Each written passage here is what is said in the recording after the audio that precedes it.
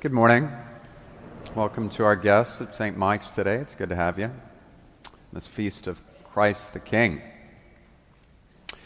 So 500 years before Jesus Christ was ever born, in China, there was a military general. His name was Sun Tzu. And Sun Tzu wrote a book called The Art of War. Some of you may have read The Art of War. It had a huge impact, actually, on a number of the American generals, including Patton, MacArthur, and Norman Schwarzkopf. The Art of War. And it's really interesting, actually, if you read The Art of War. I mean, we're talking 2,500-year-old book. And one of the things that it says, which is it's a little bit of an obvious point, but we can forget it. It says that if you really want to take down your opponent, work on yourself first.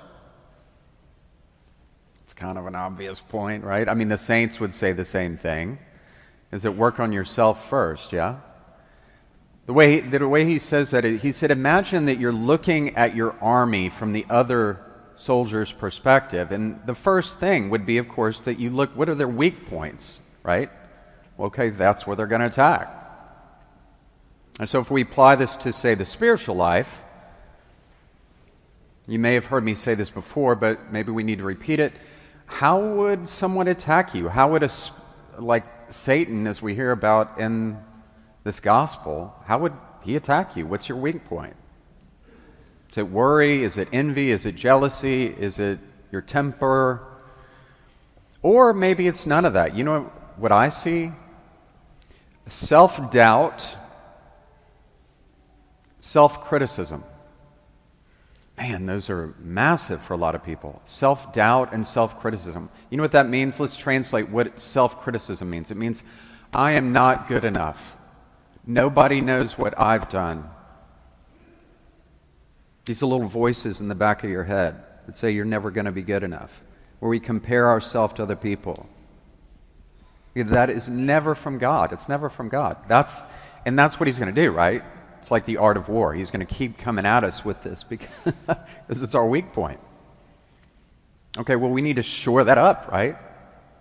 I mean, would we all agree on that? Amen?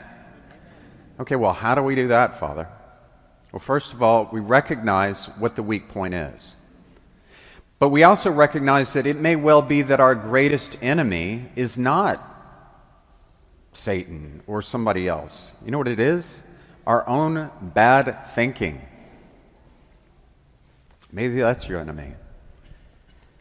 It can be our own bad thinking.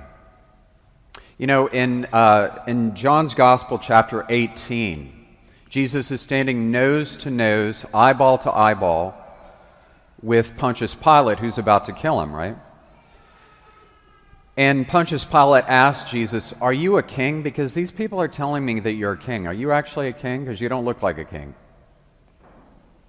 And Jesus looks at him and he says, my kingdom is not of this world. It's what we celebrate today, Christ the King. And so Pilate is mocking him, right? He says, oh, so you're a king. Well, tell me, Your Highness, where's your kingdom? Because I don't see it. And then, of course, he has him scourged and clothed in purple, which, by the way, when you see your priest next weekend clothed in purple for Advent, that's where we get that. But he's making fun of him. And Jesus' point is, I'm in a spiritual battle here, buddy. And we all take part in that. Second reading today was from which book? I know, Father, I know. Book of Revelation. We hear about this, doing spiritual battle. It talks about the enemy. So that's why I'm bringing this up. So we're all doing this, but it may well be that our greatest battle, our greatest enemy is in our own mind.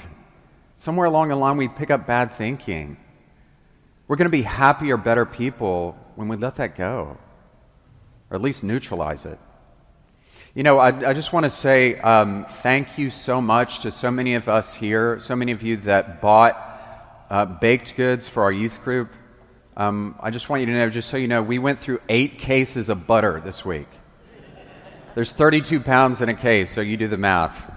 All right, so I hope that everybody has some Lipitor It's a lot of butter. So those of you that eat margarine instead of butter, did you know in the 70s and 80s, Americans were sold this lie. We were sold this lie that margarine good, butter bad. And Americans bought into this hook, line, and sinker. So those of you that eat margarine, have you ever looked at what it's made from? Check it out. Do you know that it's hydrogenated trans fat that has nickel in it? Okay? Yum. That sounds great. Okay? I mean, all the farmers I know that eat butter their whole life, they live to be 100. Okay? And so when people give me a hard time for smoking cigars, I'm like, look, at least I don't eat margarine. Okay? I got things to work on. Okay? But if you pardon the analogy here, we bought into the margarine fallacy. Okay? And we can buy into these fallacies somewhere along the line that say, I'm not good enough. It's like the margarine fallacy. I'm not as good as them. They're better looking. They don't have the financial challenges. Fill in the blank. That's all of us. My heavens, that's all of us. No good thinking comes from this, but we keep taking the bait. Keep taking the bait. If I can just make a couple humble suggestions to all of us here. Sometimes we need to disconnect from other people in order to connect better with them in the future. We need to disconnect now from them a little bit in order to connect better with them in the future. What do I mean? Those of you here who are extroverts like me, this is a lesson that we can take from our introverted friends. Pull back a little bit, work on ourselves. If I've been taking some of this bait, or if I need to work on this, do your homework. When you come back out and connect with them, you will be so much happier. Number two, there's a big difference, folks, between aloneness and loneliness. There's a big difference between aloneness and loneliness. Some people, they cannot handle solitude or quiet. You know, every 30 seconds looking at the phone. Squirrel. Right? They can't handle it. They're allergic to solitude. Well, you know what happens when you're like that? Nothing happens. Because often when there's quiet in their life, things come to the surface. No, we're not going there.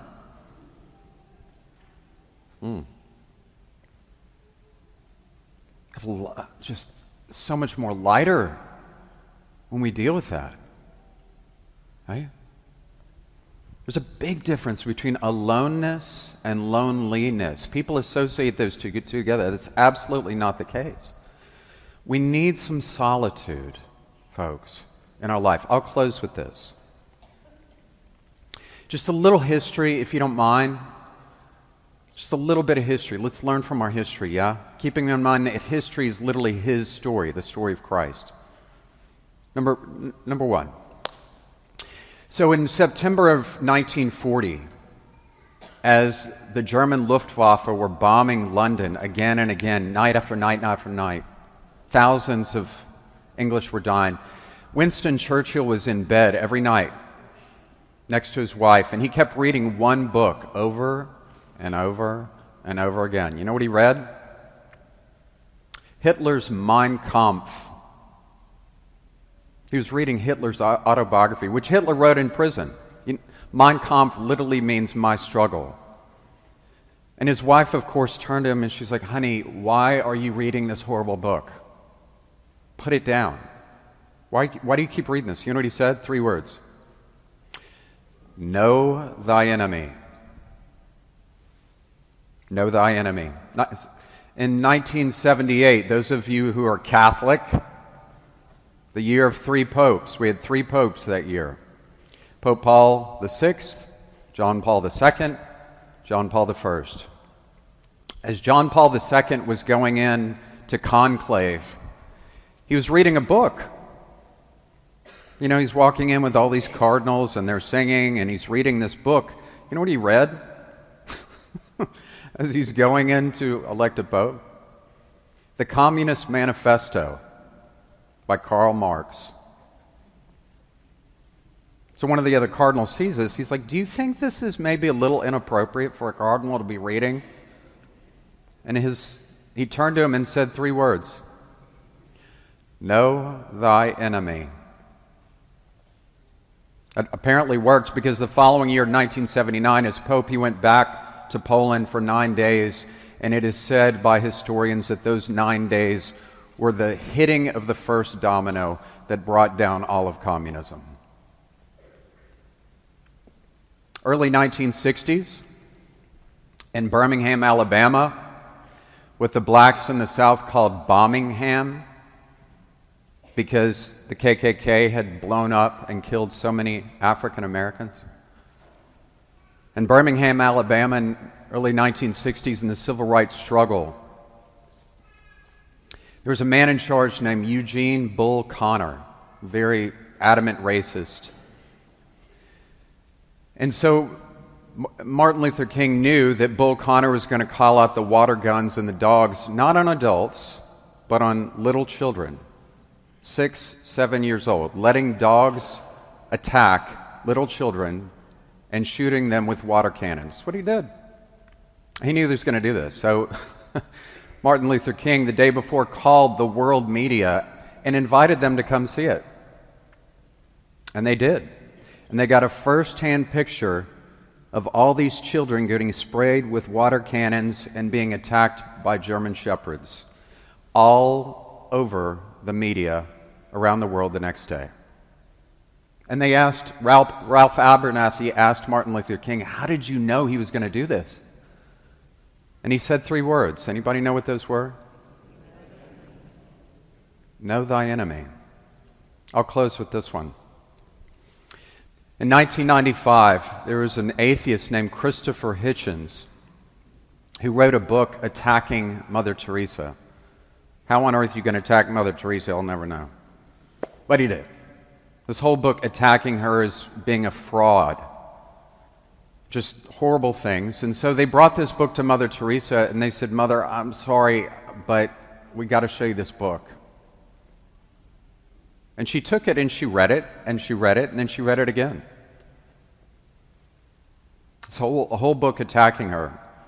Fast forward a few years in 2011, when Christopher Hitchens was on his deathbed. Guess who was praying for his death, for a happy death? Mother Teresa. If he's in heaven today, it's because of the prayers of Mother Teresa.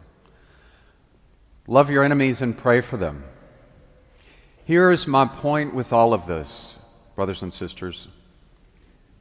If we're going to know our enemy, it may well be that we have to know our own bad thinking. And as we confront that, we will be happier people. It takes a humble person and a courageous person to do that. What a wonderful Christmas present to give to your family this year.